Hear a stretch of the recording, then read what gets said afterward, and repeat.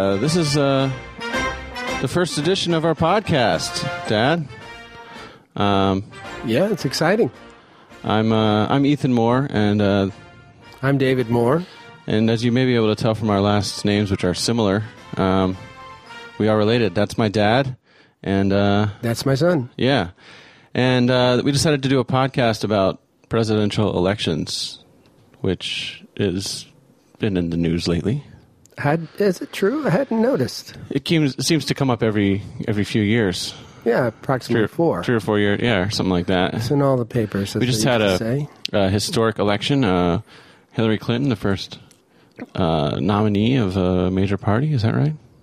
A female. Who was a female? Yeah. There was Geraldine Ferraro. Yeah, she was a VP nominee, right? Right. And versus Donald Trump, and Trump won. I heard about that too. Yes. So that's the first one. So he won the Electoral College, which is pledgings. The pledgings of the Electoral College apparently is what counts in this country. The ballots haven't been cast yet. True. But I thought that was an interesting topic to talk about. So we'll get into that. What is the Electoral College, and how does that work? And close elections of the past. Mm-hmm. And I think in these difficult political times for some people, maybe it's a good time to go back and look at history. I couldn't agree more. Okay. And I think the broad sweep of our nation's history may be somewhat reassuring to those who were disappointed in the outcome of this election. The Republic seems to always survive renegades and lunatics and people that are... Not that I'm accusing anyone in Don't hold the present back. day.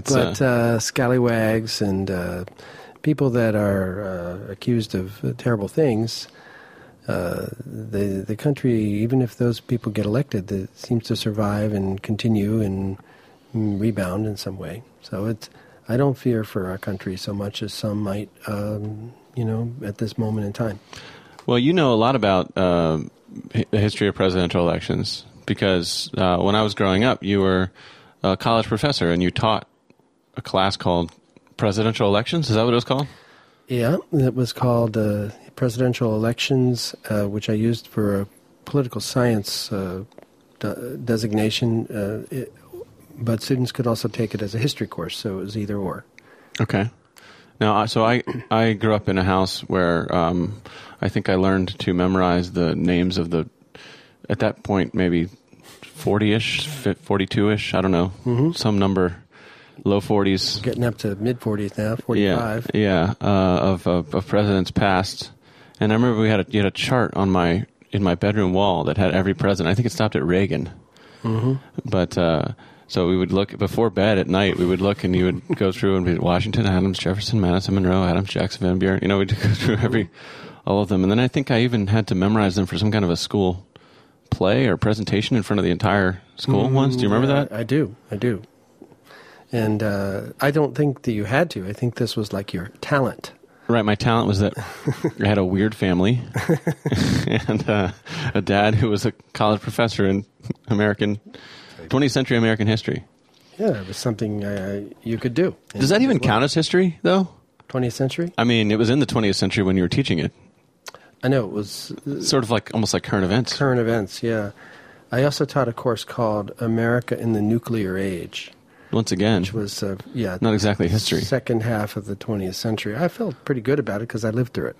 Oh, because you did you see those duck and cover films? Yeah. When you were a kid? Oh, yeah. We were taught... I hear those are making a comeback, by the way. We were taught to... in South Korea, though. Get under your desk and put your head between your legs and kiss your ass goodbye. That was wow. I don't know. Can you say ass on a family podcast here? I don't know, Dad. No, that's the last time you'll hear it. Watch your language here. No, well, we're going to try to keep this sort of safe for work. Although I think you can say ass. I don't think that's like a... Okay. That's not one of George Carlin's words, is it? I think that one was actually...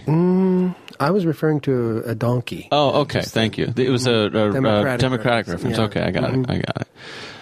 So your background is you're a history professor, and you did a master's in European history or something like that. Yeah. And you did your PhD is actually in education. from University of South Florida. Right, higher ed administration. Taught for many years at a couple of different schools, higher education, administration background. These days, Still, international education. right? And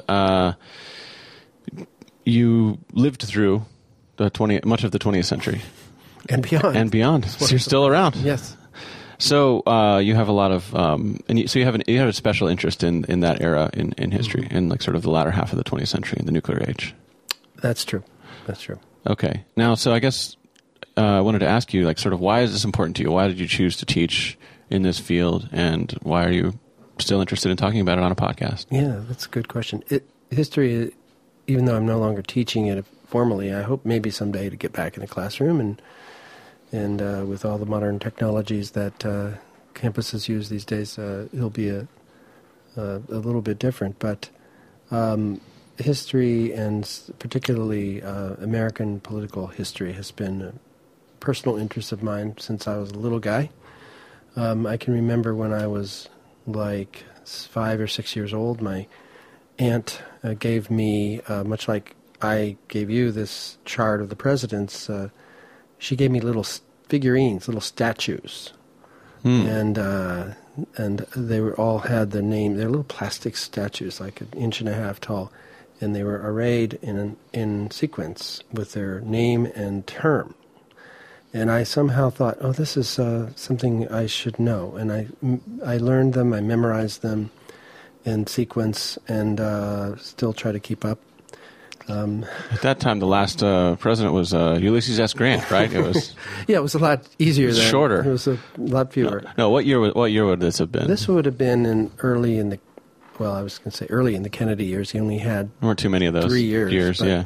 But I was born in the Eisenhower era, and okay. So I'm sure by then it would have been the Kennedy era. And I remember, too, of course, my father was very interested in politics and political science, and he... so around the time the Beatles released their first album in the UK.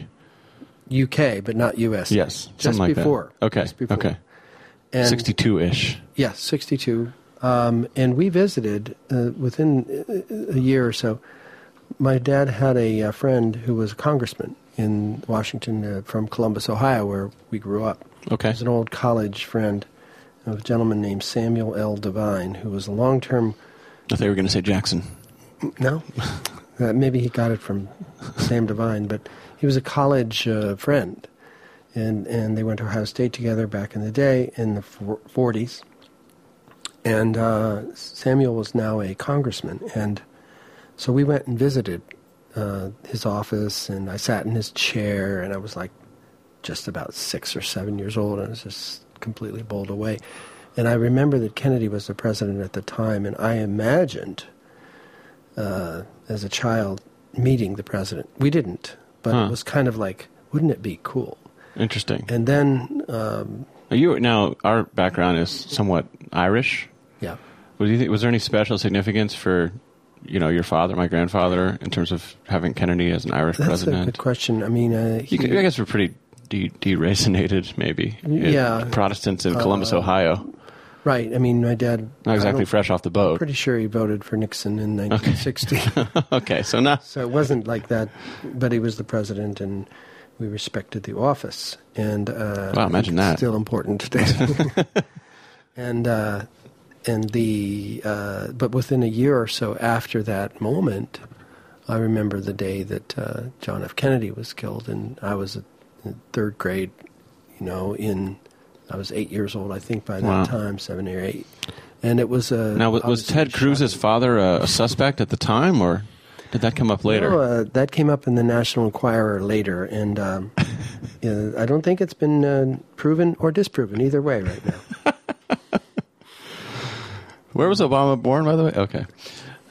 So, all right. So that made an impact, I guess. It did. You have it did. One of the... You're thinking about the presidents and the history and all the ones that have come before Kennedy, and then Kennedy was assassinated. Right. And Kennedy was assassinated, and it was a tragic day, obviously, for so many reasons and so many levels. I was just a little child, didn't understand it.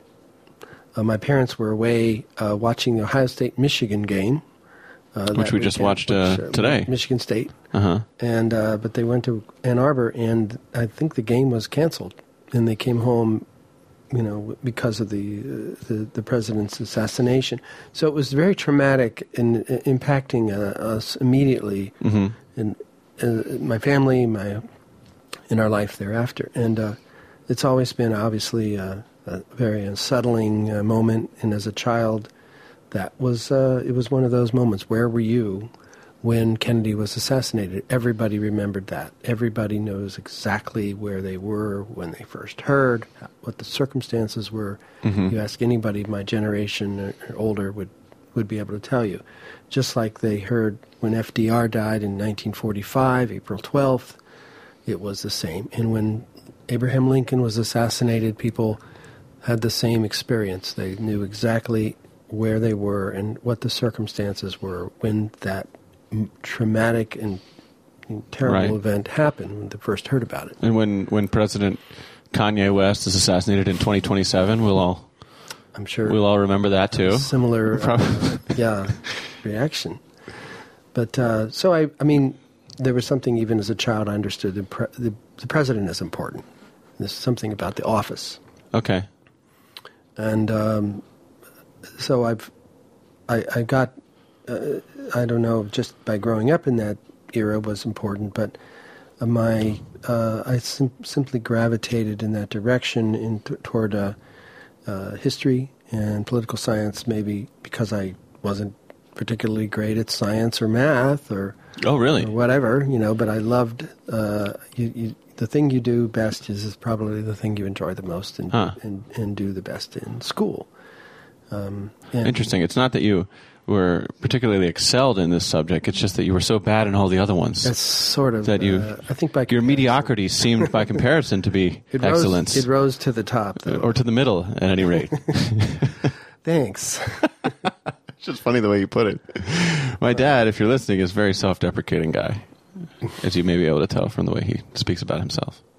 Well, I was a good student, but I really loved history in every form and fashion, wherever I could pick up a book and read about it. In fact, there's another, anecdote from that childhood.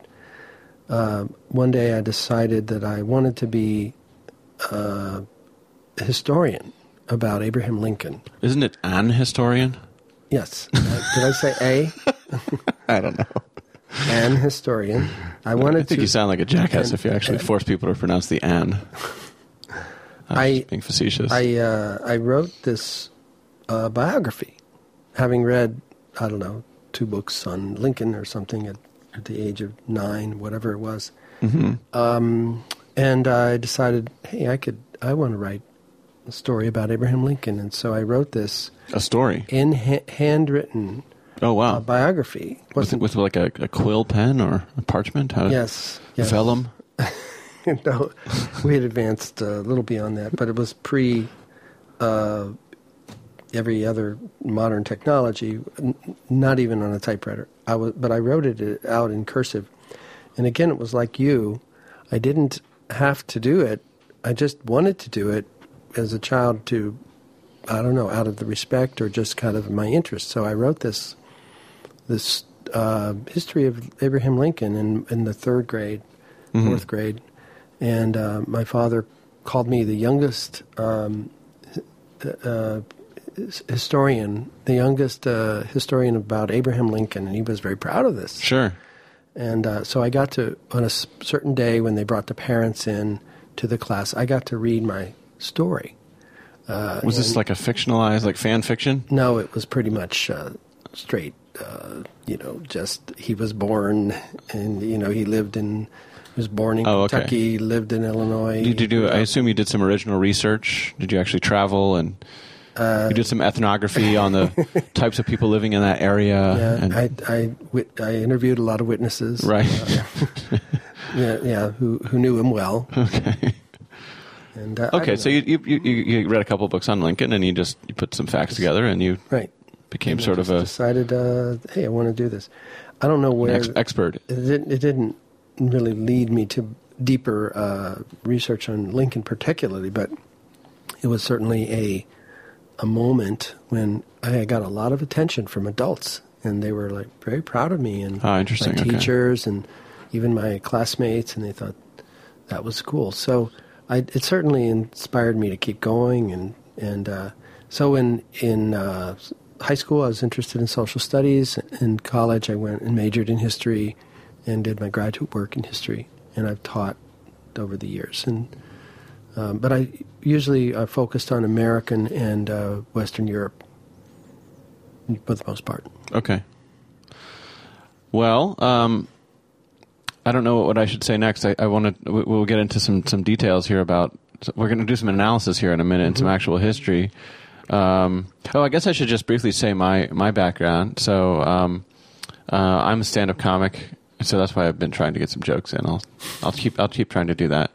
I'm a stand-up comic here in South Florida, and tour a little bit around the U.S. doing comedy, and also I'm a podcaster.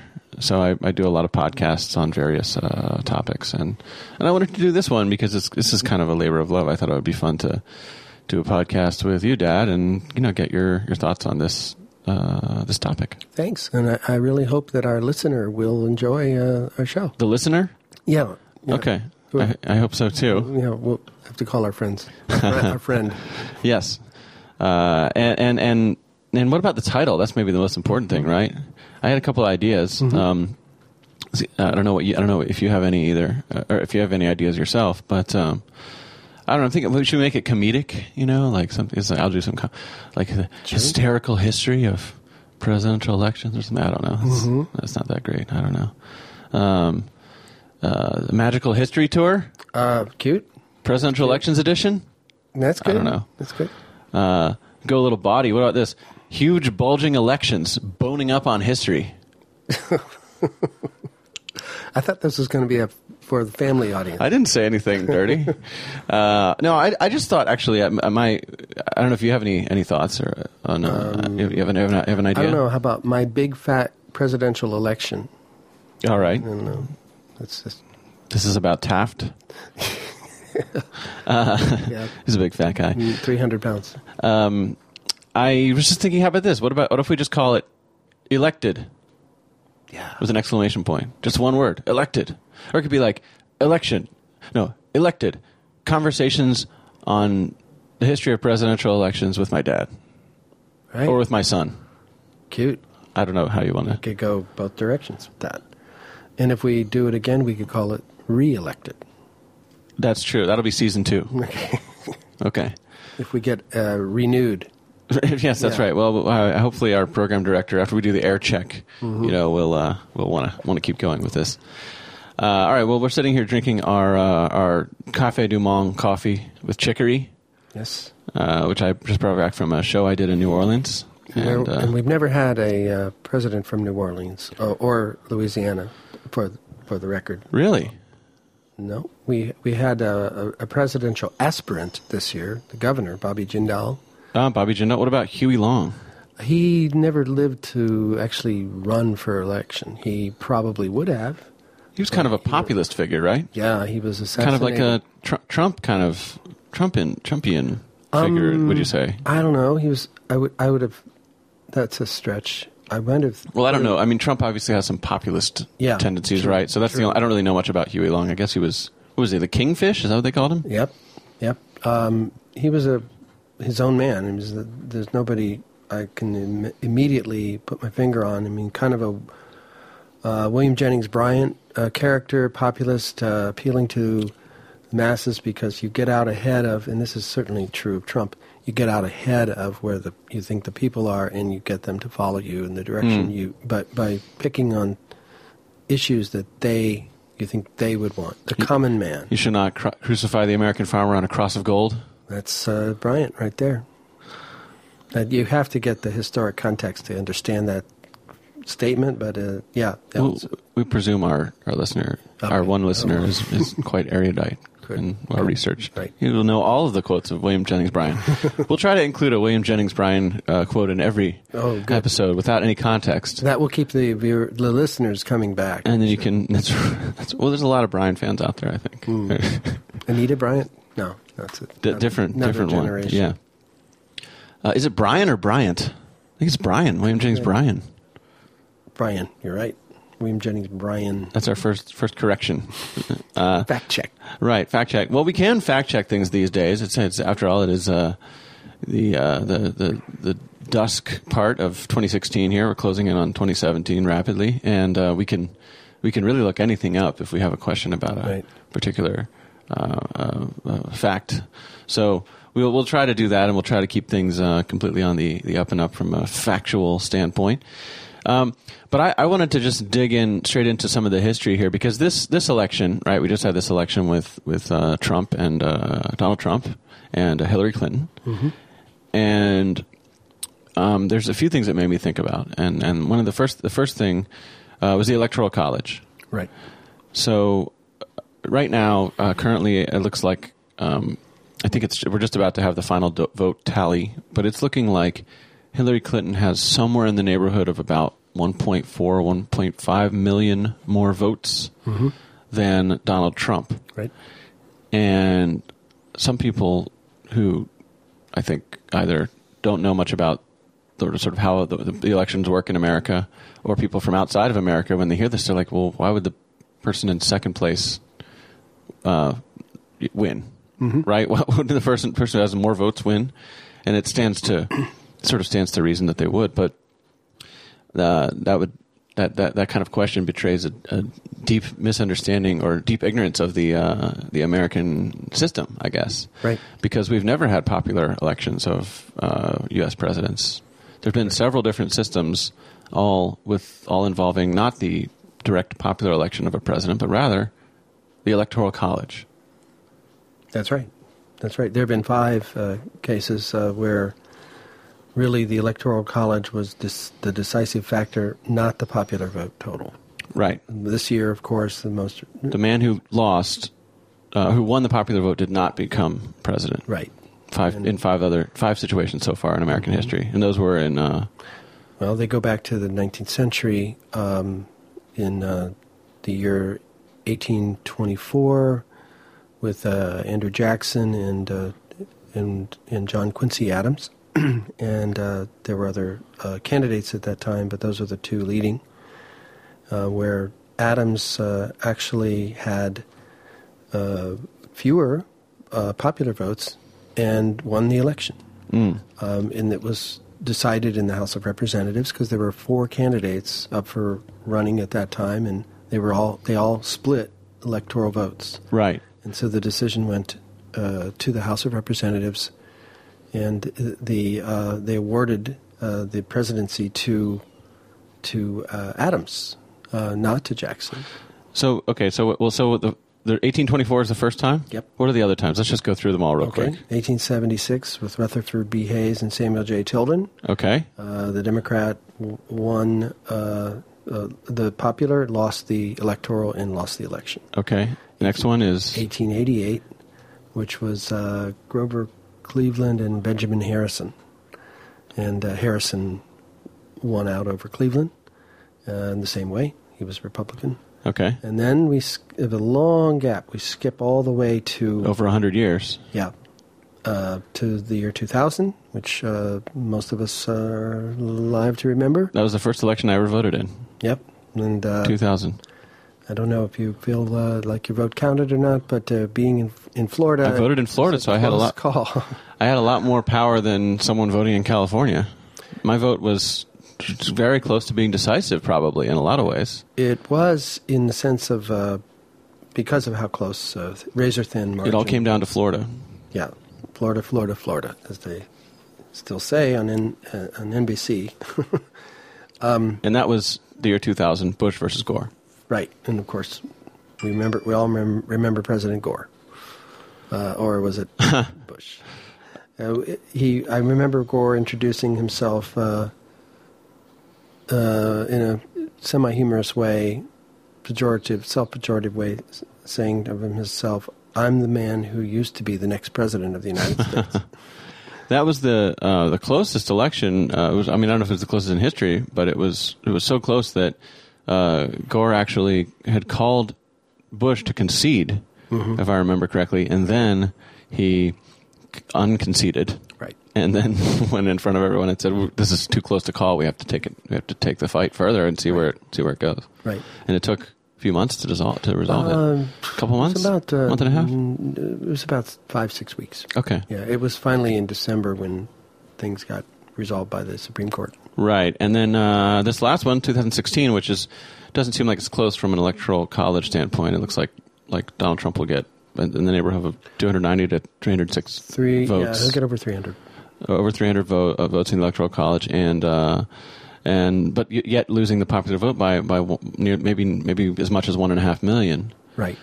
So the reason it's not being contested the same way is because there is no one state that is so decisive that we're waiting bated breath. Right. He's 3 states ahead or something like that. Yeah. So all this raises the question: what is the Electoral College? Yeah, and what were they thinking? Right? When they created it, yeah. So who came up with this idea? Well, it goes back to our founding fathers, and the U.S. Constitution was created in the Constitutional Convention in 1787, and ratified finally by the states in 1789, and that's when it went into effect, and the first president, Washington, was elected based on the new Constitution. And it, in Article 2, talks about the president. And the Article 2 provisions about the Electoral College give the states the permission, in a way, or the responsibility through this process to actually elect the president rather than the popular vote.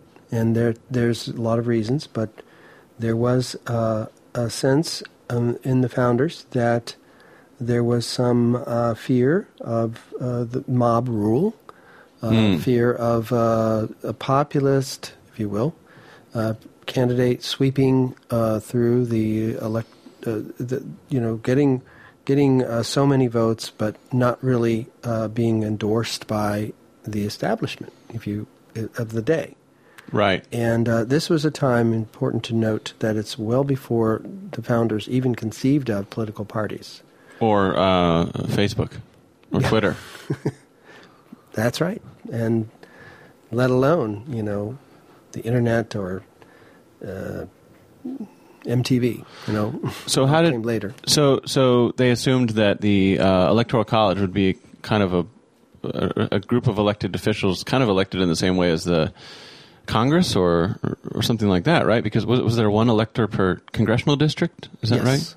So I guess the idea would be that you would elect your elector for the college at the same time when you would elect your congressman in the lower house, in the House of Representatives. Well, of course, the House members are elected every 2 years. Right. So So quadrennial elections only occur. So for the presidential election, you would elect not only your House member, but also your elector for the and then you wouldn't elect senators at all because those were chosen by state representatives. So you would vote. So probably when you went for elections in 1796 or something, right? You would go and you would elect. So you'd be voting for a particular elector for president. You'd be voting for your House member in your district. Yep. And then probably your local representatives for your state house. Right. Maybe your governor. Maybe your governor. It's his turn.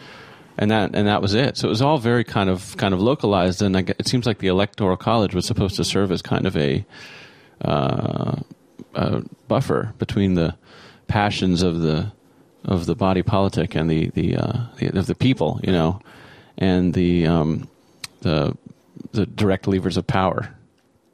Exactly, and it worked. You can say it does or doesn't work as intended. Well, we don't really have the same system anymore. Continue to follow it anyway. Yeah, because nowadays the Electoral College members don't generally vote. So back then they were supposed to vote their conscience. That's right. And again, this was before the idea of partisan politics was introduced. Now that might be... these guys would meet in a smoke-filled room or something in December before the president is chosen, and then they would pick from amongst the candidates. They go to their various state capitals. Oh, okay. And if they could find a smoke-filled room, they would go there. Okay, and make the decision there, having hopefully not spoken to each other about who they're going to vote for. But along the way, that partisanship began to creep in fact, early in the system, because you had your factions that supported a Thomas Jefferson versus a John Adams, and they had different ideas of how the republic should be run, and so certain because they were prominent and they were very well spoken and very well read, each of them kind of attracted to themselves a following. And so the people who were for Adams, they voted, maybe you could say their conscience, but they all kind of coalesced within that state. And he had strength in Massachusetts and throughout New England, whereas Thomas Jefferson had strength in the Virginia and to the south. So they created these political factions, these parties. They did. They were so that it would to sort of consolidate that strength. Does that make sense? Yeah. Is that a good way to put it? Yeah, they It's funny, you never really think about, like, when you learn American history when you're a kid, or even when you're today, it's like you're voting, and it's like the Republican Party, Democratic Party, and you almost assume that these two parties in their primary system and everything is all just a part of the Constitution or something. Yeah, not at all. But it's not in there at all. In fact, a lot of the framers were against the whole concept of political parties. I mean, there are so many things that have come along right after this that we think go back to the beginning, and they do not. For example, primaries, those came in the early part of this century. There was no such thing until like 1912 when the first primaries occurred. So how did candidates get selected for? They would be selected going back to the 1830s through the party nominating conventions. But the delegates to those conventions were not selected by a primary. They were selected by usually the state House and Senate, and would choose the delegates to the conventions. So there used to be all these layers. It's like you'd elect. It seems like you're going back, and these are things that I didn't even know. But it's just to hear you say that, it sounds like you would probably your local election for your state senator would probably be something you'd really want to make sure you participated in if you wanted to have an influence in who the options were for president. Right. But these days, no one even pays attention to local races.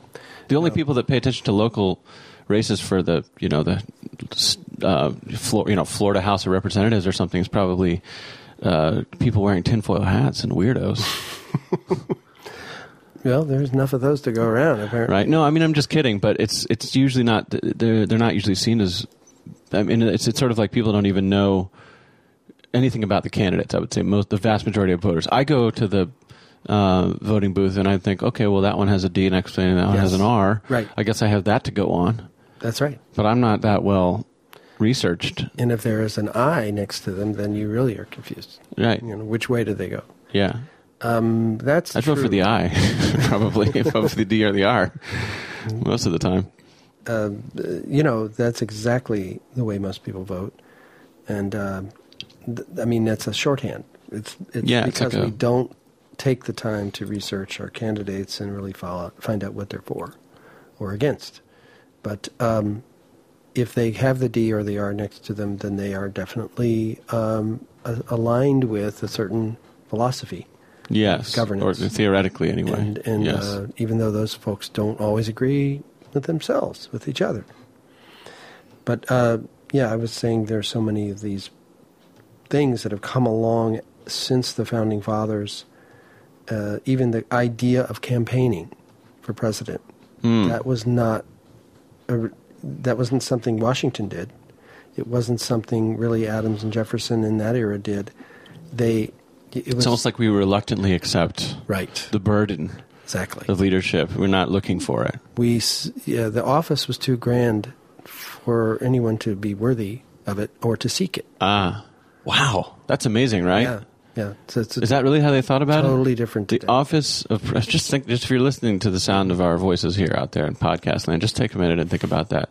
The office is too grand to really cheapen it by campaigning. Right. You know? For someone to seek it actively by campaigning. That was $2,000. It wasn't until really the 1840s when you had William Henry Harrison, a short-lived president, when they began actually to campaign. And that was, of course, 1840 was a... Didn't he die? He died in office a month after his election. But it must have been a rough campaign. Well, it was a rough inaugural address. He caught pneumonia. His address was like an hour and a half. They really should move those to June. Why are they in January anyway? I know. Catch your death of cold. It's a terrible time. They actually did move it. I'm sorry. It used to be in Washington, D.C. is so March. Lovely in January. Well, no. It was in March, yeah? It used to be in March, but they moved this was one of the amendments to the Constitution to change the date of the inauguration, because it used to be like from November to March 4th, as I recall. Oh. When the election or the president's term would begin, and because you might have people in transportation was so bad, so slow to get from. If you had a president coming from Tennessee, which we did with Andrew Jackson, it might take him weeks to get to the Capitol. Yes. So you and have also, to have time. Let's do it in March after the snows of yesteryear have melted. Exactly. Right. Maybe the disappointment has begun to fade. But at least you had more time for the transition. Right. Yeah. Interesting. So when did we change it to January? We changed it in during the FDR's administration. So in a way, nobody noticed. I hate to say it this way. It happened while Roosevelt was president, but he died. He died. He was inaugurated in, I think, March. He was maybe the last president to be inaugurated on March 4th. He died April 12th. He was president for 30 years or so. So no one 13, noticed. 13. A long time. He was the longest serving president. Yes, is that right? Four times elected 4 times. Yeah, died in office early in the 4th term. Right. Mm-hmm. So they made the change during his administration, and it didn't really take effect until I guess Truman ran for re-election or something. Truman ran. Truman ran. Who's after Truman? He became president, of course, as vice president, and then in 1948 he ran on his own. Right, and was elected once. And then Eisenhower. And then Eisenhower in 52. And he took office in January for the first time. Exactly. Okay. Wow.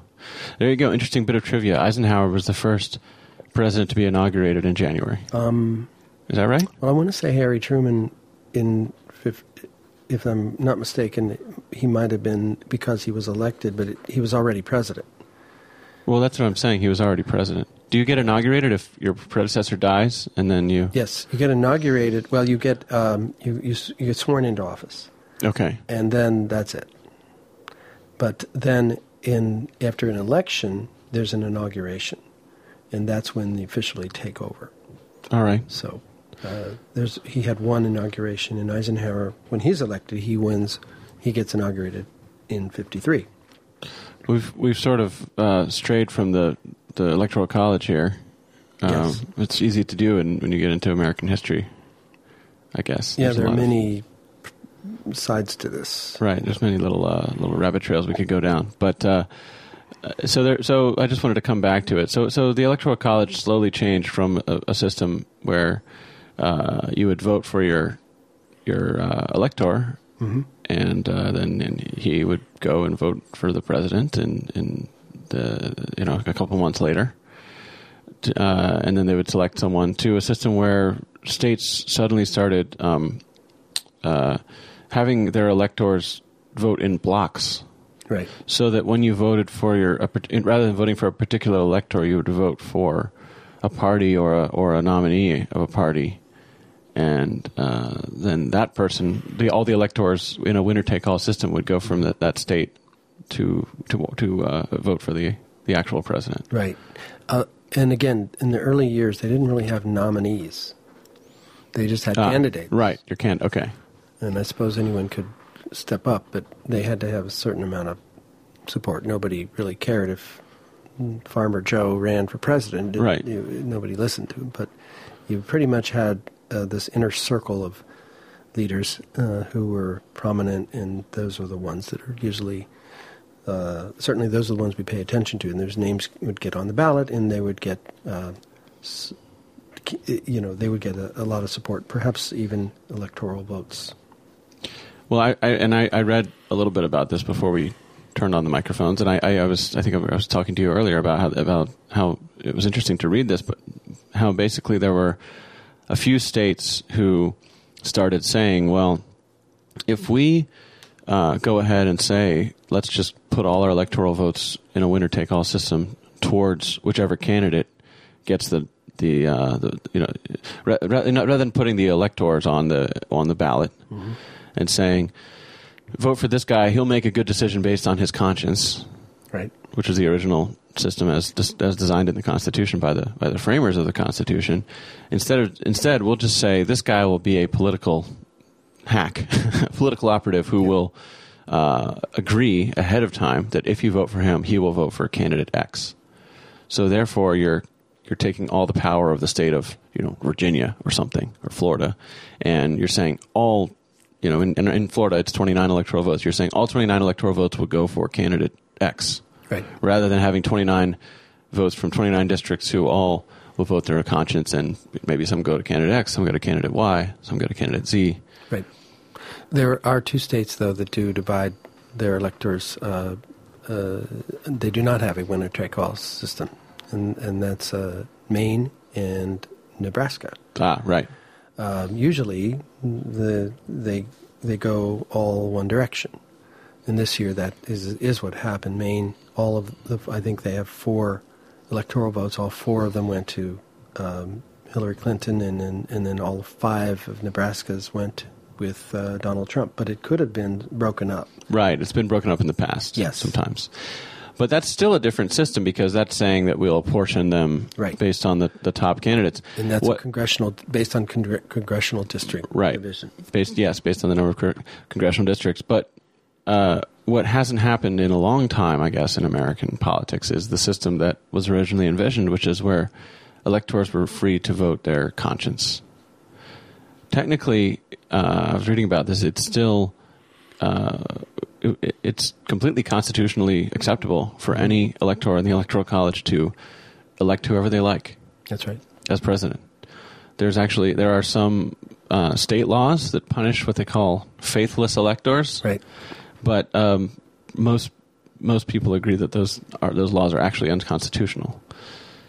And I also noticed that Alexander Hamilton, once he saw, and I think it was John Adams and Alexander Hamilton, when there were a couple of these guys who worked on the original system, once they saw that states were doing this and taking all of their electoral votes and putting them towards a particular candidate in a winner-take-all system, rather than having them vote their conscience, they pushed for a constitutional amendment to make that illegal.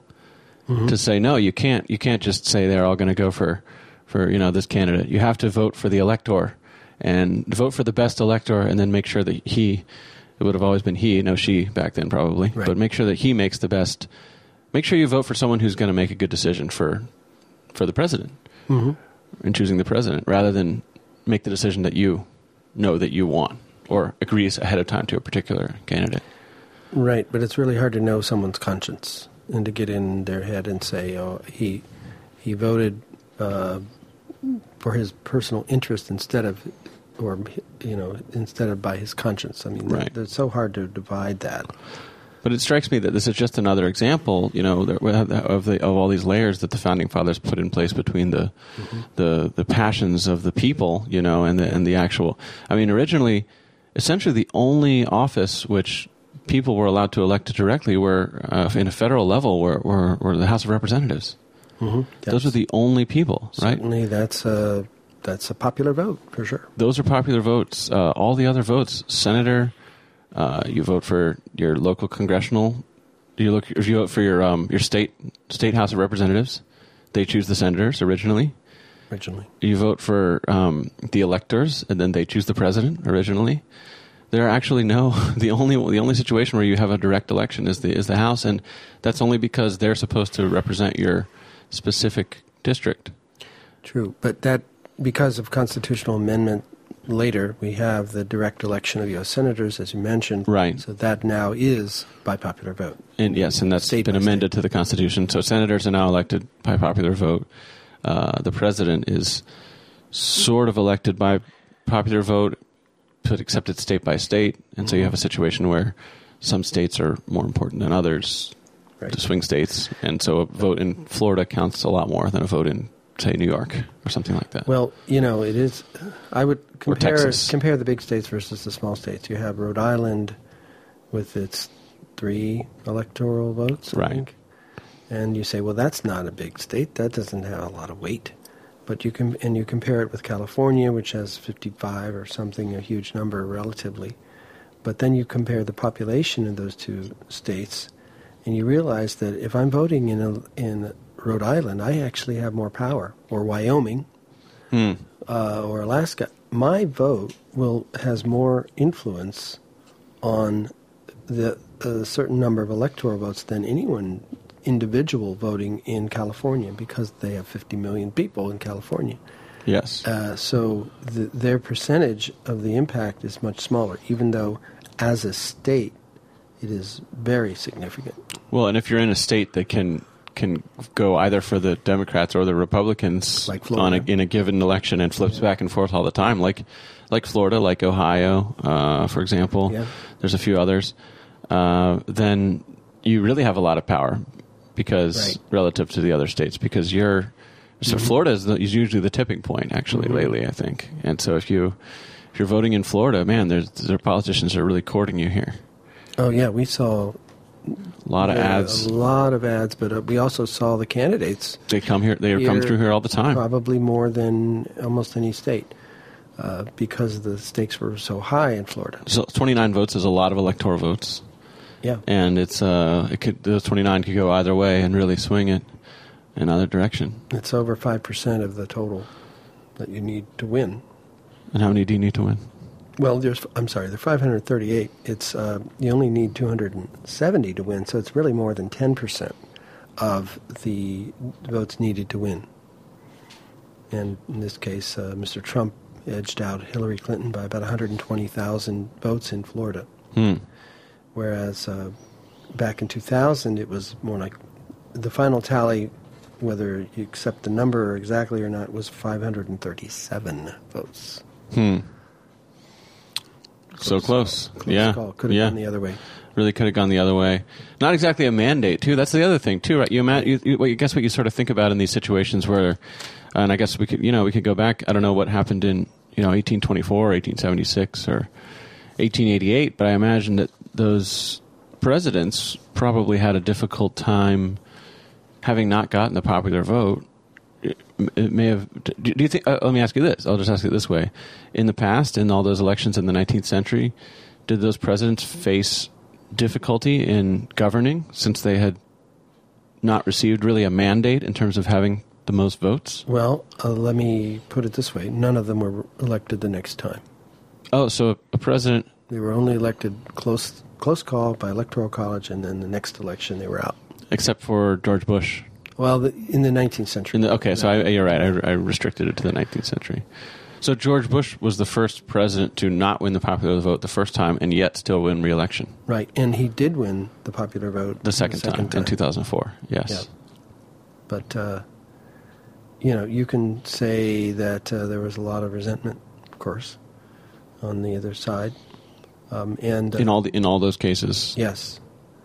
And I don't know. The dynamics shift every 4 years, so there's no telling what the implications for 2020 are based on the outcome of 2016. But it is true that one of the arguments against the Electoral College is the question that is raised in the minds of the electorate: is the president, quote unquote, legitimate if they lose the popular vote and win the Electoral College? I think, according to the framers, yes. Yes. Although they did not intend for people to vote, the electors to vote this way. They intended them to say, hey, I'm going to sit here and vote. I'm going to look at, let's say Donald Trump and Hillary Clinton, or, George Bush and Al Gore or whoever, and I'm going to sit here and I'm going to make a decision based on my conscience after looking at both candidates, regardless of what the people who elected me to the Electoral College may have wished that I would, which way I wish I would vote. They should vote their conscience. Which truly undermines the idea of popular vote. If you're just electing electors and then they can do whatever they want, then why vote? Well, I think the framers always assumed that that democracy didn't work and that we needed a Republican form of government. Yeah, that Republican small r, right? Yeah, and in the sense of the Roman Republic. Yes, which I think they modeled much of it after. Yes. Yeah. But I think the great thing about teaching history is that although we look back on it and say, oh, that's the way it was, and we assume that it couldn't have been otherwise, and somehow once it's written in a textbook and it becomes part of our history, it's just fact. But now, as you're going through it, anything's possible. Yes. So that's true. That's why we have elections, to see who wins. That's why we play football games to see who wins. We know who we think will win, but we don't know until the end what happens. That's right. That's what keeps us watching. Yes. Well, so going back to 1824, 1876, 1888, is there any of those that you want to take a minute and just kind of focus on? Any of those that's particularly of interest? Well, they're all of interest to me. That's my problem. 1876 was significant for a lot of reasons. This is Samuel Tilden, Rutherford B. Hayes. Correct. And this is, I guess, after the Civil War. Correct. And after what is known in our history as the Reconstruction era. Right. And that's when the North was still kind of occupying the former Confederate States as like a foreign power almost, right? A rebellion. Right. That was still yet to be completely contained in some senses. Exactly. And that's why, Southerners for generations still called it the War of Northern Aggression. And they literally had Union soldiers occupying the South. Right. So the war ends in 1865, and there's the Treaty of Appomattox. Appomattox. The surrender. Okay. And don't want to take you through every bit of the next period, but we'll have future episodes to go through that on. But what happened, of course, is we have a very great president who's assassinated, followed by a very terrible president, Andrew Johnson. And the first one was Lincoln, I guess. Yeah. Okay. I'm assuming our listener knows that. Okay. But then, and Johnson was actually a Democrat, which is kind of weird. But that was in those days they were running on the Union ticket, so you had Democrats and Republicans, and anybody who supported the Union could, it was kind of like a popular front. And so Johnson was from Tennessee, and he was put on the ticket to balance it and have a Southerner and a Democrat be vice president. Nobody expected Lincoln to be killed. And so anyway, Johnson's a terrible president, but we get the voting, right. We free the slaves through the constitutional amendment. Then we give them citizenship, and then we give them the right to vote. Mm-hmm. And these are like the Reconstruction amendments, right? And to they the all Constitution. happened under Republican. Believe it or not, this is our history. Republican leadership, which was very pro abolition, pro-abolition, anti-slavery, and so they said, "What is the war about?" And we won, so we're going to end slavery, and thank God they did. No thanks to Andrew Johnson, believe it or not. Huh. But then what follows are elections of the Civil War popular General Ulysses S. Grant. In two successive elections, 68 and 72, Grant wins, but he was plagued by scandal throughout his administrations and was very unpopular by the time he left office. But he was elected to popular acclaim. Yes. But he can't have been extraordinarily popular in the South, I suppose, although they weren't necessarily allowed to vote. They weren't. The southern states were required to meet certain criteria. To be readmitted to the Union? Readmitted, yeah. And so it took a few years, a couple more elections before all of them came back in. They were part of the United States, but they were prohibited from voting in the presidential elections. Right, they were more like occupied territory or something like that. Yeah, and they were being punished. But they were also those Northern Union troops occupying in the southern states was prohibiting some forms of discrimination against the freedmen, the black slaves. Right. And they were permitted to vote in this brief period. You had some black senators and congressmen at that. Congressmen, yeah. Right, some black congressmen, okay. And so this was a very significant period. But in 1876, very hotly contested election, and remember the scandals of Grant, the Republican, and we have Rutherford B. Hayes, who ran as a reformer. And he was, by all accounts, a good man and a moral man and an honest man. But his supporters basically got the election turned in his favor against Samuel Tilden, the Democrat, and on the promise that we will end Reconstruction in the South. And that meant that was the beginning of the Jim Crow era. So in other words, he promised to pull the Union troops out. Exactly. Right. Now, he campaigned on that? It was, again, campaigning in those days was the candidate themselves didn't say much about what they're going to do. Really? Yeah. Imagine that. Wow, that would be bliss. There were no TV ads. Yeah. But, they stood based on their record, their experience, and you could certainly look at their speeches, which were generally bland and non-committal. Okay. But the promise in the smoke-filled room, behind the scenes, was, yes, if we can turn this election, and those electors, there were 20 electors in 1876 that were contested in 3 states in the South between the two candidates. So the election happens, the Electoral College is elected, right? Yeah. And people are voting for, either Tilden or Hayes. Right. At that point, right? You're voting for your guy that's going to vote for... You're voting for Tilden or Hayes. But then neither of them gets enough votes. Well... To... Yeah, this is before the 538. We have fewer states, so we have a lower number. But you still had to get more than half or more, right? Yes. So it came down to 184 electoral votes for Tilden and 165 votes for Hayes, which you'd say, okay, it's done deal. It's going to be Tilden. So Tilden had more? He had more, except that... But did he have half? There were these 20 contested.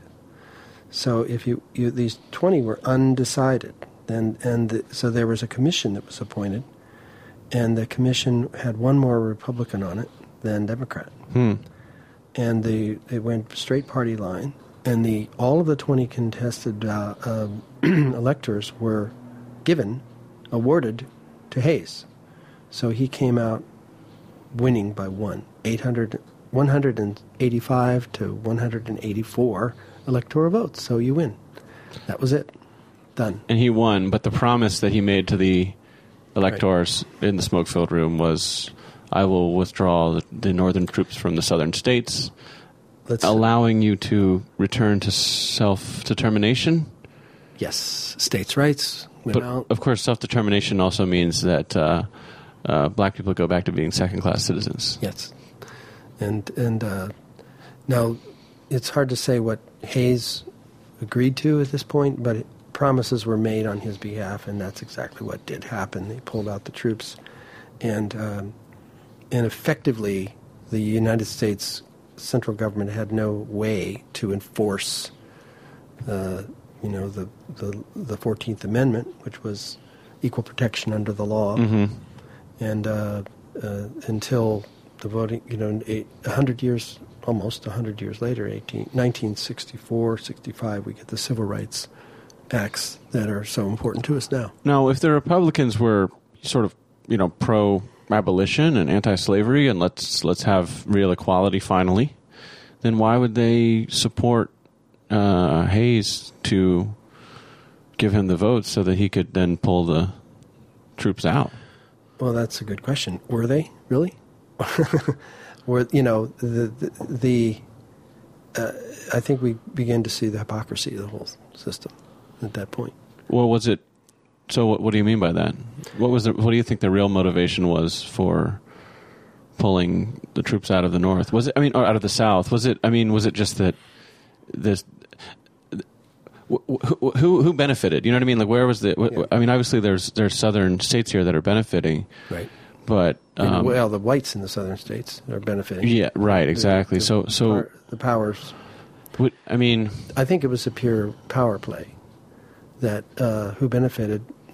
Well, the Republicans got their Republican president, and that's what they wanted. They cared more about that than they cared about protecting the rights of the Negroes in the South.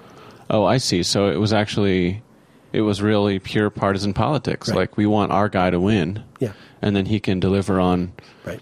He can help us out with I need to pass a pork barrel legislation in my home district or whatever. A lot of that. And this is, in the 1870s, 80s, and 90s, we had the beginnings of the progressive movement and reform movement. And it was some of I think this election and things that happened in that era were probably the catalyst for that conversation and moving that forward. Because we didn't, there was no impetus prior to this for all the civil service reform.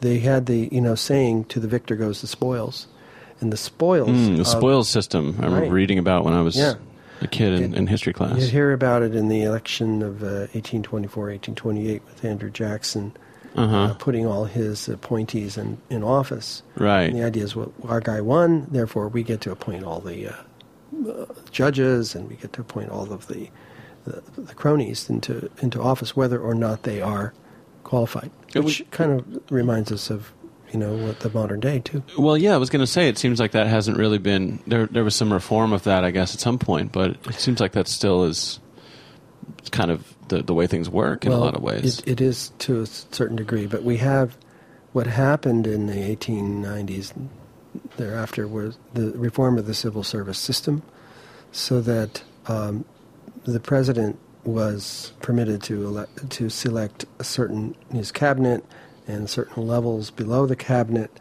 but not everybody who works for the federal government.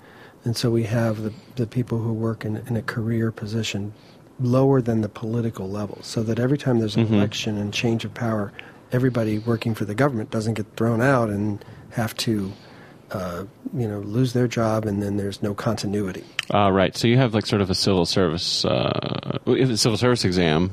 That's right. And things like that qualify people for these positions. And then, so the boss upstairs on the top floor may change. Yes. But more or less the people working at the Department of the Treasury or something like that are keeping their jobs. And that's true in the State Department, where we have, all of our embassies abroad. Right. There's a certain consular staff. There's the staff that's retained, and then there's the political people that are appointed, and who can fire people once they're up there. Right. But it's not typically done that you then would come into the office and then empty it out and then hire entirely new staff. Right. It's more of a merit-based system. Not based on partisanship. So we still have a lot of this sort of spoils system at the top levels. That probably isn't very easy to reform. No, but it's important that, the new president have the power to identify people that are going to be on his team to move in the direction he wants to go, he or she. And so you need a certain team behind you to get that done. But if you throw out everybody, that's really going to be a problem for the government to function in a normal way. So, as far as President Hayes, how did it work out for him? Well, by all accounts, he was a very moral man and ethically conducted his business in office. And this was an era starting with Hayes, Garfield, Arthur, Cleveland, Harrison, and then Cleveland's reelected. We have a series of one-term presidents. And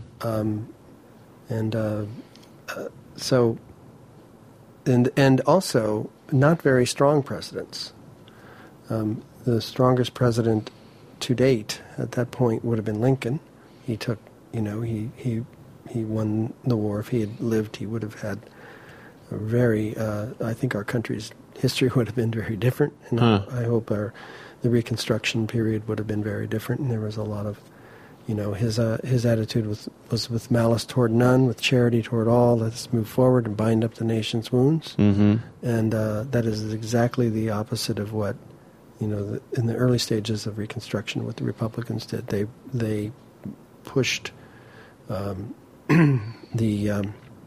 Southern leadership out and took. I mean, a lot of the things were important to be done because the war was over and slavery had to end, but they certainly did it with vengeance and in a vindictive way, take over. And I think I imagine there was some opportunity to enrich themselves at some point along the way too. When you're sort of an occupying army there's a whole another cast of nation. Characters that are known as the carpetbaggers, who came south to enrich themselves. They were northerners, and they saw some kinds of business opportunities, and they called them carpetbaggers because they had their luggage was made out of carpet. Right.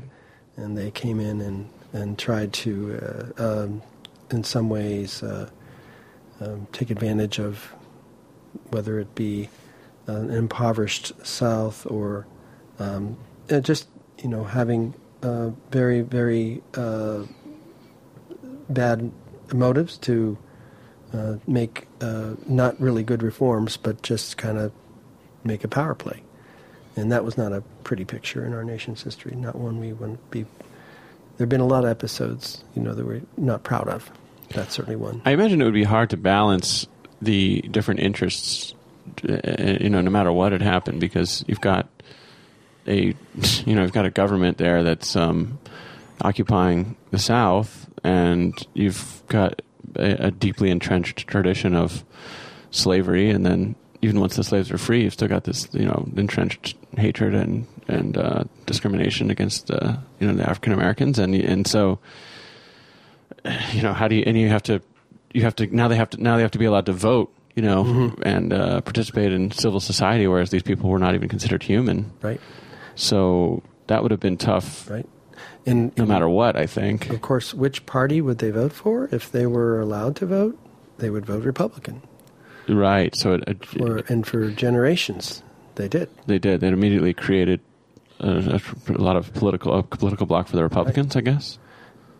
Would have if they'd really been allowed to vote in a proper way. Okay.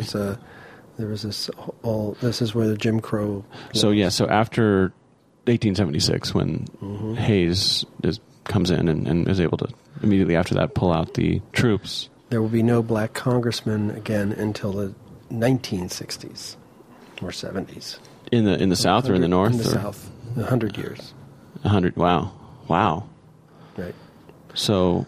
And I mean, in those days, and this is a whole nother lesson, a history lesson, but the South was Democratic, and the North was mostly Republican.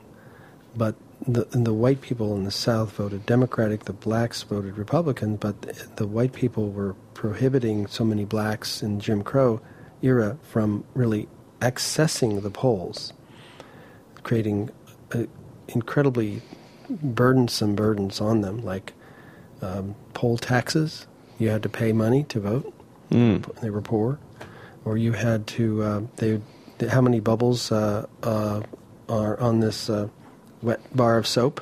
Count the bubbles. Tell me how many. Or how many jelly beans are in this jar. Literally, these are not made up. These right. are the kinds of the questions that they were asked. I feel like white people would have a hard time guessing that, too. I have imagined so. But no matter what they would try to answer, it would be wrong. Right. Interesting. Yeah. So, nope, sorry, you're not intelligent enough, or you're not, whatever the excuse was. So there were Reconstruction amendments to the Constitution which made this illegal, but they were never really enforced. Right. Until the 1960s. And that's the tragedy and why there was so much resentment. And to this day, there's... I was just going to say, so thank God we don't have any problem with voter suppression or racial animus. Racial issues, no, right. In 2016 today. America. Never happened. Well, Lincoln said it, and I hope is not a prophecy, but he said in a speech against slavery. By then, slaves had been in the country for 300 years. And he said, it may be that it'll take us 300 more years to get past this. He didn't, I'm not quoting him directly, but it was a pretty powerful... Where are we on that clock right now? Well, we're 150 years down the road. Okay, so only 150 to go. That's halfway home. We should live so long. Yeah. But anyway, there's one other thing, getting back to the Electoral College in relation to slavery and this issue. I think it's maybe significant. As you know, in the Constitution, slaves were counted in the census as 3/5 of a human being, 3/5 of a person. That was the 3/5 compromise, if I remember my history right. It was Exactly. It was one of those things. It was put into, I don't remember which article, but and one of the articles of the Constitution, and the idea was to determine how much, because the states would have power based on power, in terms of the number of legislators they could get into the Congress based on their population. And the question arises, well, the slaves aren't voting, right? Right. But there's still people there in this, and so they still should count it somehow. And yet, if you count them all as individual, as the same as free white men, then all of a sudden the southern states become immensely powerful, right? So the compromise was, well, we'll make it 3/5, I guess, which is a sort of a crazy percentage. Yeah, you're right. It should have been another number. There's no number other than one man, one vote. But the thinking was... Did they think that slaves would be allowed to vote at any point? Was that ever that was not was that ever under discussion? Not in any way discussed in the Constitutional Convention. The question was whether they should be counted or not. Okay. And does it say in the Constitution that you have to be white to be able to vote? It's free males over 21, I believe. Oh, okay. And in the early years, it was property owners. You had to own property to even get a vote. Wow. And they dropped that, and then... Now, would a slave count as property? Yeah. So you could own a slave, and then that would allow you the right to vote? Yeah, or land. Or land, either one. Okay. Interesting. Yeah. But it was a very cynical way of looking at it from the part of the southern plantation owner or the southern representative. Even we think of our great founding fathers at the Constitutional Convention. People like Thomas Jefferson and southern landowners. He owned slaves. And he was from Virginia. And but the idea that for proportional representation, blacks are going to count, slaves are going to count. Right, although they have no voice in government. No vote. Yeah, it's very cynical because you're saying, oh, it's so important that our people be counted. Our people be counted, but no, we don't want them to have a voice. Yeah, so the inference was, if you give them a whole personhood, then somebody's going to say they're going to have to vote. But if they're only 3/5, then no, maybe they won't. Nobody figured that out. Wow. So that was that clause, and is one of the reasons that the southern states supported the Electoral College, because they happened to be less populated, but they liked. And if you took out the blacks entirely, they would even have less representation compared to the northern states like Massachusetts and New York, which were very populated, highly populated. So anyway, so how does that connect back to the Electoral College? It connects back because the southern states, ironically, got electoral votes based on the 3/5 of the population of Southerners in their state, and so it gave them additional power. States like Georgia, South Carolina, or even Virginia. Virginia, by the way, there was no West Virginia; it was just Virginia, and it wasn't until the Civil War that West Virginia broke away. Okay, so I'm actually looking at an article on this, and it's got a quote here from James Madison, and it goes back and describes how there were actually several different proposals, and including some that the president should be elected popularly. Yeah, and there was, and another one was the idea that the Congress would elect the president. Yep, that was sort of almost like a parliamentary kind of a system, right? And the Electoral College was basically almost like a compromise. Was how it ended up. And so this is a quote from James Madison. He says, there was one difficulty, however, of a serious nature attending an immediate choice by the people. The right of suffrage was much more diffusive in the northern than in the southern states, and the latter could have no influence in the election on the score of Negroes. The substitution of electors obviated this difficulty and seemed, on the whole, to be liable to the fewest objections. It's from the record of the Constitutional Convention. Nobody was really happy with the compromise, but it was enough to, come together, agree to some, and again, nobody was counting on the blacks to have the slaves to have the right to vote in the first place. So to me, it seems very much like, yes. So slavery was part of the reason that it was difficult to get a popular election of the president passed, or other kinds of possibilities like having the Congress elect one. But also, I still think it goes back also almost just as much to that Republican sensibility that so many of the founding fathers shared, that rather than have a direct election for a candidate, let's elect someone to make that choice. Right. And it's just, to me, it's so interesting that we've gotten so far away from that. Well, sometimes I think, this sounds elitist and maybe not fair, but I do think that some people don't take this voting privilege seriously, and you almost wish that the people who did had more vote than the ones who don't. But that's not, again, that's... Are you suggesting a jelly bean test?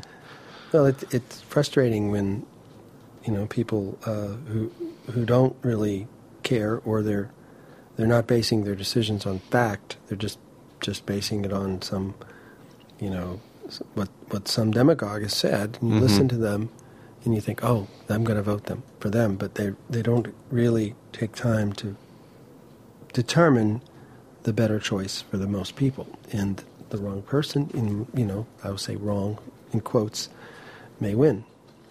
Well, I always find it, fascinating to go back to the history of the Roman Republic and its demise under Julius Caesar and Augustus, who finally seized ultimate power. And I think that one of the interesting things to me about the founding fathers is they were big history buffs, Yes. They loved studying the history of Greek democracy and the Roman Republic, and they knew, and you can read it in people like John Adams and James Madison in their papers, that they knew that if you're not careful, a Republican government can easily devolve into a sort of a bad democracy where the demagogue whips up the fury of the people, and then eventually into an authoritarian or a tyranny where you have a dictator who controls everything. Right. And they looked at that history, and they tried to build safeguards into our system of government that would prevent a demagogue from being able to seize power. Right. And they said, well, so they knew about people like, the Gracchi and Sulla and of course Caesar and Augustus and these figures who had taken the offices of things like the consul of Rome, right, or the military dictator, and tried to extend them and expand them so they could maintain ultimate power. And this is obviously things that had happened 2,000 years before the framers are sitting down to write the Constitution. Right. They're very fresh in their minds. They're very aware of that. And it's interesting to me that if you look at the history of the American Republic since its inception, you could, to me, in a lot of ways, you can read it as a slowly eroding away at those layers in between the passions of the people and the direct control of government, so that the people, so we get closer and closer to direct elections of the most powerful figures, like president. Well, if you did away with the Electoral College, it would be direct election. And then you would, that perhaps, and again, I'm not arguing for or against it, but going with your argument, that might open the door to the very thing that the founders feared. Well, I'm not suggesting we do away with the Electoral College, although it's an interesting thought. Maybe we should, maybe we shouldn't. I'll leave that to our listeners to opine upon. Well, what do you think? Do you think our listener? Yeah. I don't know. Do you think we should get rid of the Electoral College? I don't know. I think 2 times in 5 elections, it maybe needs having a closer look. Having a split between the outcomes, where you have a popular vote for one candidate and the Electoral College for another. Right. And having said that, there's no guarantee that if this election had gone without the Electoral College, there's no guarantee that Hillary would have won, just because she did the way it was. Candidates would have adjusted their strategies. Sure, of course. You campaign in all 50 states, I think. Every vote counts, so if every vote counts the same, you have to treat every vote like it counts the same. Yeah, and so you'd go to, nobody went to Salt Lake City, Utah. Right. Or Montana. I think Evan McMullen went there. That's true, okay. But no, they didn't really focus on the states where there was already, I don't think Mr. Trump went to California for votes. Probably not. He knew that Hillary was going to win big there. So if he had campaigned and tried to get more votes out of California, it might have been more balanced. So there's just no way to predict the implications of that. And then people would be saying, we did away with it.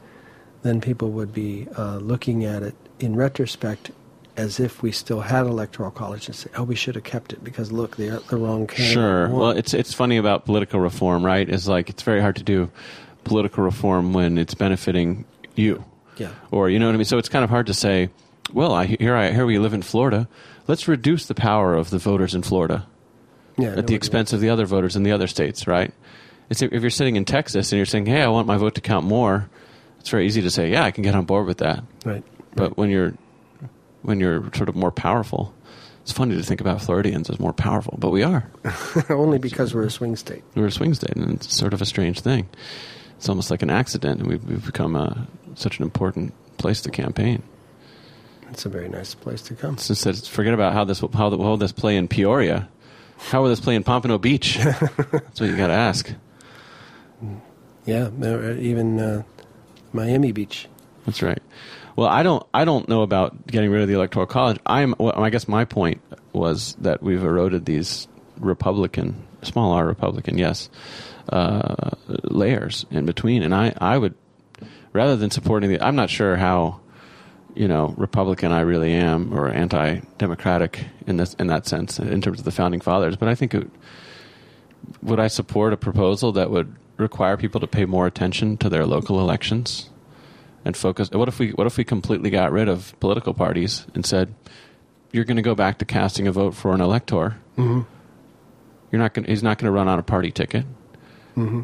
You're going to vote for an elector, and he's going to make the decision for who becomes the next president, or she will make the decision who's become the next president for your district. It would be chaotic for a while because people would not know who to vote for.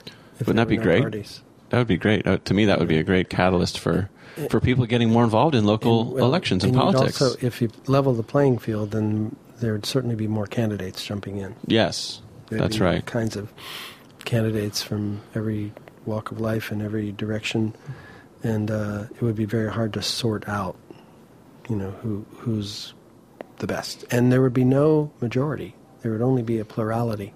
Interesting. Very interesting. To have that situation occur. I'm all for abolishing the political parties, forcing everyone to pay attention and get more involved in their local elections. Well, I think that sounds like a great solution. I don't know that how you can force it, because one of the things about this country also, like it or not, is we don't mandate such things. You don't. There, in some countries, like in Peru, you have to vote. Yes. Also in I think in Singapore, I think in Australia, but Vietnam. I used to live in Vietnam, mm-hmm. and you had to vote there. Although I think the way I heard it told from my Vietnamese teacher when I studied Vietnamese there was, she said, "Oh, I just tell my brother how to vote, and when the block chief comes around, he collects all the votes for the people in the household." Interesting. And here's a spoiler alert: the Communist Party candidate usually wins in Vietnam. I think they have an unbroken record. Yes, that's right. Why even have great streak? Yeah. But that doesn't mean, obviously, that they take it seriously. No, they don't always. So you can't force people to vote. You can't force people to care. You can't, So. I read some proposal online the other day where someone suggested, how about a $500 tax credit for people who take and pass an examination on like the basics of American elections. So basic political knowledge or something like that. Because it turns out that most people, don't even know maybe necessarily, that one candidate is more liberal than another, or that that the senator, what senators are compared to House members of the House of Representatives, or things like that. So it's like people have this there's this gap in knowledge, and yet people are voting.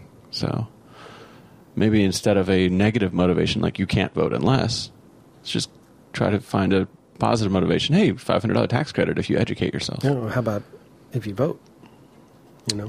Pay people to vote. Yeah, I mean, I think various candidates have tried that before. Because, actually, I hear that in Chicago this year, some voters were so disappointed by both candidates so much that they only voted once. Okay. No, I don't think they're still doing that in Chicago. Maybe many years ago. I don't know that we have anyone from the grave that's come back to vote this year. I hope not. Well, in future elections, we could talk about that. That would be interesting. I think voter fraud, which doesn't seem to be too much of a problem these days, but has been, I think, an issue in some elections in the past. It's been made to sound like an issue. Yes, although I think most political scientists would agree that voter fraud does not really happen in any significant way today, but it has happened in the past. So maybe that's a topic for the future. I also wanted to talk about in future episodes some like foreign deals. Like we had this situation where this year Donald Trump was kind of accused of playing footsie with the Russians a little bit and getting involved. And I think there's been I wanted to ask you about how that compares to, Nixon talking to Hanoi, in the 70s pre-election, or the 1968 Iran hostage thing with Carter and Reagan, or you brought up to me McClellan talking to Jefferson Davis in 1864. So his minions did. Right. So there's lots of. It's interesting to me the idea of a presidential candidate talking to a foreign government and trying to work that out. Is that treason? Is that acceptable? Where's that? It's borderline. Well, yeah. Where do we draw the line there? That would be an interesting thing. And I'd also just like to talk about in a future election the kind of this phenomenon of party elites kind of choosing someone to run in the primary or to win the primary, and then.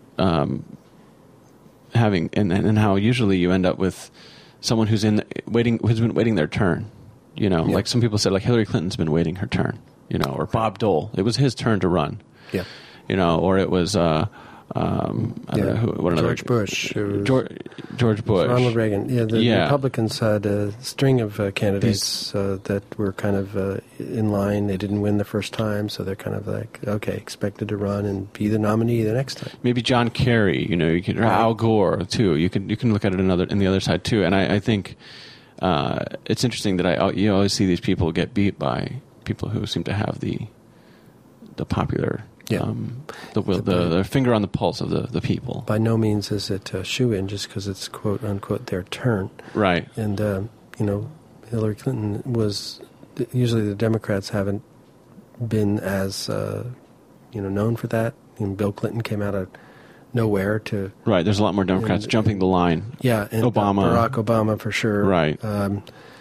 Even John Kennedy in 1960, he was a junior senator. In 1960, he had only been in the Senate for 8 years or so. But Lyndon Johnson was much more experienced, and he ran against Johnson and Hubert Humphrey. And so I'd like to maybe talk about that. That phenomenon of party. Sort of this idea of choosing the guy who's been in line versus someone who kind of has this meteoric rise. I think that would be an interesting contrast to make in a future episode. So lots of ideas there for future episodes. Yeah, lots to talk about. It's an inexhaustible supply of history. So how about we end it there? All right. For now. And thanks for listening. Good. I've been listening all evening. Thanks for listening. If you're to the listener, thank you. And I guess we'll say, write us, contact us. You can tweet at me at EthanIsNotFunny. That's my Twitter handle. Do you want to give out your Twitter, Dad? Do you know what it is? How about email? Email? You're going to give your email out? Yeah, I'm sure there'll be thousands. You're going to get spammed. Okay, what's your email? D as in David, Moore, Moore, at Broward, BROWARD. .edu, Broward.edu. All right, you can email my dad. Maybe I'll create a special email account for this podcast too, so you won't get deluged. All the mail with hate mail, fan mail, all kinds of mail. Just female, who knows? Okay, so we'll end it there, and I guess what should we say to wind it up? How do we sign this off? May the best man or woman win. Yeah, and how about this? Get out there and vote in your local elections. Amen. Get involved. All right, we'll see you next time. Adios.